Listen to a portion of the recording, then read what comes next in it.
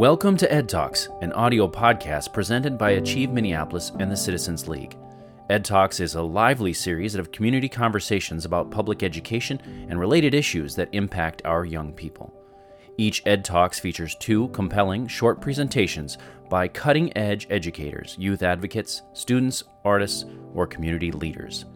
Ed Talks is supported by generous grants from the Bush Foundation and Comcast. This Ed Talk focuses on Learn to Read, Learn to Lead. Our featured speaker is Dr. Artika Tyner.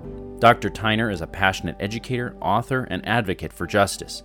A professor at the University of St. Thomas School of Law, she is founding director of the school's Center on Race, Leadership, and Social Justice, where she trains students to serve as social engineers and create new inroads to justice and freedom. Dr. Tyner also provides leadership development, coaching, and resources for young people and adults, organizes policy campaigns, fosters restorative justice practices, develops social entrepreneurship initiatives, and promotes asset-based community development. The founder of Planting People, Growing Justice, she has been featured in a variety of media outlets and has received over 24 awards for her leadership and service from the American Bar Association and several other organizations. This virtual Ed Talk was originally live-streamed online on October 5th, 2020. My mantra as a teacher is, we see a problem, we create a solution. What that really means for me is training the next generation of leaders, preparing them to use their critical thinking skills, their analytical skills to make an impact in the community. So when I think about that and I open my lecture with, we see a problem, we create a solution, it's really about a leadership challenge. And when I'm talking about leadership, I'm not referring to a position or a title. I'm really talking about our ability to use our influence to make a difference and make an impact in the community and world around us. And there's no time like the present, with so many pressing social justice issues surrounding us in our communities, in our homes, and in our schools. And who's better positioned to do this and take on this role? Teachers and educators. History has shown us that educators have been at the forefront of social change. And when we think about it, they're really serving the role of being lead problem solvers. So when I talk about a lead problem solver and who a lead problem solver is, it's someone who uses their training as a tool to create access to justice. It's someone who eradicates inequities, and as an attorney, I also think about it in this capacity, ensuring equal justice under the law. And we have some trailblazers that we can emulate. For instance, Mary McLeod Bethune, who gave us that mantra around servant leadership, who reminded us for students that they enter the school to learn and leave to serve. We also have Dr. Benjamin E. Mays, who gives us a clear sense about expectations and ensuring that we're inspiring our young people to lead change in the future. He reminds us that the greatest failure of life is related to low aim. So what we have to then provide our young people and provide our students with the aspiration and the expectation that they are the leaders of today, tomorrow, and in the future. And just in case we look at it as a good metaphor, we also have to think about leading what? What will be the impact of leadership? And I'd like to look to Dr. King for that answer. He reminds us that the moral arc of the universe bends towards justice. And if you think about that, that sounds nice. But former President Barack Obama takes us a step further. He reminds us that it does not bend on its own. So when we think about leadership, when we think about my mantra, we see a problem, we create a solution, it's really about us being those benders and those leaders. So we first have to ask ourselves, what is the problem that we seek to solve? What's our passion? And when I think about it, it's really asking, what is your leadership story? So I'll tell you a little bit about mine. Who am I? Well, for me, my problem that I'm seeking to solve is ending mass incarceration. And that issue has been a challenge for me ever since I was a child. I was a child witness to the war on drugs. So I saw our moms, our dads, aunts and uncles, neighbors and friends enter into the prison gates for nonviolent drug offenses. But what happened was not just that they returned back home with a permanent scarlet letter that read F for felon. What happened to them was something much bigger, with a myriad of different challenges. They returned back home with restricted access to jobs, to housing, to education, and even voting. If we look at one additional aspect of the challenge, I call this the tangled web of mass incarceration. I gave you just one dimension with the impact of the war on drugs. But also as an educator, I'd be remiss if I did not mention the school-to-prison pipeline. And when we think about this is the referrals from the classroom to the courtroom for issues related to school disciplinary matters and also zero-tolerance policies. Let's put it into perspective. On an annual basis, over 3 million children are referred out of the classroom for suspensions. That means that's enough children to fill every NFL stadium combined across the nation. So we know when children are not in the classroom receiving instruction, when they're not in the classroom learning, it also increases their likelihood of future incarceration. So when we look at this, we then see that if we're going to take this into perspective, we need to understand who's impacted and what exactly is mass incarceration. So I described it as a tangled web. So let's get a sense of what that web looks like. America can be considered as the incarceration capital of the world. That's because we have about 5% of the world's population and over 20% of the world's prison population. Coupled with that, 1 in 3 Americans have a criminal record. That's over 70 million people. But here's the piece that we often don't talk about, is a sense that race also matters. But I'll start off by dispelling a myth. When I bring up this data, it's not that African Americans commit crimes at a higher rate. It's also not that we use drugs at a higher rate. These are all myths and stereotypes. It's actually how the system impacts us all the way from policing to sentencing. There's bias throughout. So then what do we see? The research from Michelle Alexander that she talked about in her book, The New Jim Crow, we get a sense then that there are more African American males under the control of the correction system than who were enslaved in the 1800s. And then when we look at children, we see that a black boy born in the early 2000s, has a 1 in 3 chance of going to prison in his lifetime. I think we've become comfortable with sharing that data with each other. But unfortunately for me, I feel a little bit like the late Marvin Gaye. It makes me want to holler. This is unacceptable. We can no longer afford to recite this data without coming up with practical solutions. And I'll tell you what my solution was. As I mentioned earlier, plenty of entry points, far too many, and far fewer exit points out of this system and tangled web of mass incarceration. So instead of just lamenting the problem again, having another conversation, saying, isn't that a shame? I decided to take action. Remember I said we see a problem, we create a solution?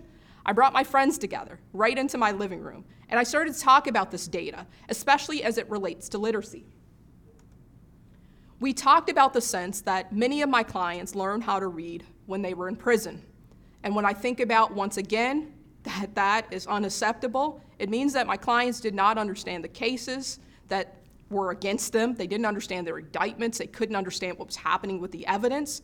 But it also meant that there was an opportunity that just maybe, if we address some of these literacy gaps, that we would be able to close out one of those entry points into this tangled web. So this is what you need to know. Depending on which study you're looking at, over 60% of the prison population is illiterate.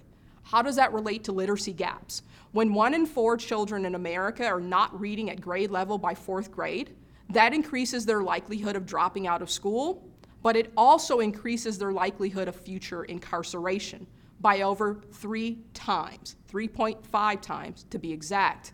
So it then begs the question, what can we do? We decided to take action by creating a campaign called the Leaders Are Readers campaign. So remember that group of friends coming together? We sat down and we thought, what could we do to bring forth meaningful change? So with the Leaders Are Readers campaign, the first thing that we did, we decided to publish our own children's book. And for us, that was our first step in promoting literacy. And the book was about a little girl named Justice. And she learns an important lesson, because remember I said as an educator, I'm committed to training the next generation of leaders. She learns a leadership lesson. Her grandmother teaches her, although she's 8 years old, she's never too young to make a difference. That's for all of us. You're never too young, you're never too old, just start with where you are. So with starting where you are, she's inspired by heroes and sheroes who decide to pick up that mantle of leadership. So one example is Dr. Wangari Maathai of Kenya. She makes a decision in her fight for environmental justice to plant one seed, to plant a tree. And she talked about how planting trees would plant hope in the community. And you know what happens next. Once you get started, others start to join you. So mothers, daughters, aunties, grandmamas, they all came together and they started planting trees. The impact was what we know today. Her organization is called the Green Belt Movement, and there have been over 50 million trees planted as a part of this movement. So why does this matter as a lesson for young people? It reminds them that it's not where they start, but how they finish. And it also reminds them to take that first step, that first action step, and in becoming a leader, that when they see a problem, they can create solutions as well. It wasn't just enough to deal with this issue about having a book and getting the books in the hands of children. We started to experience another problem that we needed to address. And this was specifically related to promoting diversity in books. So as we looked at the possibility of what we could do, one book wasn't enough. So we started to create a whole collection of racially diverse books.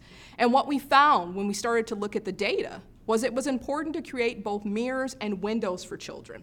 So when we think about the importance of books, how can we create an interest in reading when the books don't reflect the people who are reading them? So we're left with a bit of a pondering of a question. How could it be that you're more likely to see a book cover with a main character, protagonist, as a black dog or a black bear versus seeing a black girl or a black boy? Why am I saying that? Because you can look at the data. 27% of books represent an animal on the front for children's book, where only 10% of books represent an African American main character. We were able to change that with our books as well, based upon that notion that you can't be what you cannot see. So we were able to also help to promote diversity in books in meaningful ways to help increase interest in reading. Very important. Mirrors, so our young black children could see themselves. That's that sense that Lorraine Hansberry talks about, that you're young, gifted, and black. So a sense of empowerment, but also windows across cultures, that we can be able to see into other cultures, appreciate other cultures, while also celebrating our differences in meaningful ways. So this was for all children and for all families. This was inspired by my leadership theory, which is called Planting People, Growing Justice. This emerged as I continued to ask questions.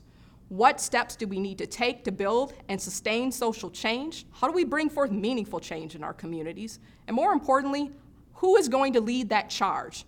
And guess what? That's you and I. So you may be wondering, what is Planting People, Growing Justice? Planting People has been inspired by the image of the banyan tree. And what makes that tree unique? I had a chance to see it when I was in Hawaii, and I was in awe. It's one of the only trees that grows new roots from its branches. I think that's the perfect image of community, that we're all interconnected and that we're growing intergenerationally on this quest to bring forth our shared destiny and our common vision on what this means to build a more just and inclusive society. So the banyan tree has been the inspiration then for growing justice, of bringing everyday people together and leading their own change, whether it's a fight for environmental justice, as I brought up, related to Dr. Wangari Maathai, or if it's a fight to help to address the needs in the community related to food deserts, whatever it may be. We've been able to use this model to inspire everyday people to have an extraordinary impact in their community. So when we think about this specifically, what can you do as a leader? As you're watching, what do you have to think about? I hope that you take just 3 steps. First, I hope you heard my story of what problem I was seeking to address. I hope that you take a moment to find your passion. Now, I talked about my passion being related to mass incarceration, but my vehicle as a leader to address that issue was becoming a civil rights attorney. And I was inspired to become a civil rights attorney after a trip to South Africa. And when I traveled to South Africa, I learned about this important term that changed my life. It's called Ubuntu. And it's a notion that a person is a person through others. So all of a sudden, I had to think more critically of what is my connection to my community? How can I be a change agent? And how can I do this in partnership, an empowerment paradigm with others? So I was inspired by the words of Archbishop Tutu. He reminds us that if we believe in Ubuntu, that we're willing to go the extra mile in everything that we do. So my daily challenge is going the extra mile in criminal justice reform in order to end mass incarceration. Next, we have a challenge to redefine leadership. It's tempting to say you're a leader because you're the adult and you have the position, you have the title. But what's amazed me over the past 14 years as an educator is how my students have led meaningful change. So when I think about this, I think about the essence of servant leadership, that it's really about your conscious efforts on serving and making an impact in the community that should inspire you to lead. And how can we do that? Oh, you're ready for my next leadership challenge. It's by taking action and getting involved.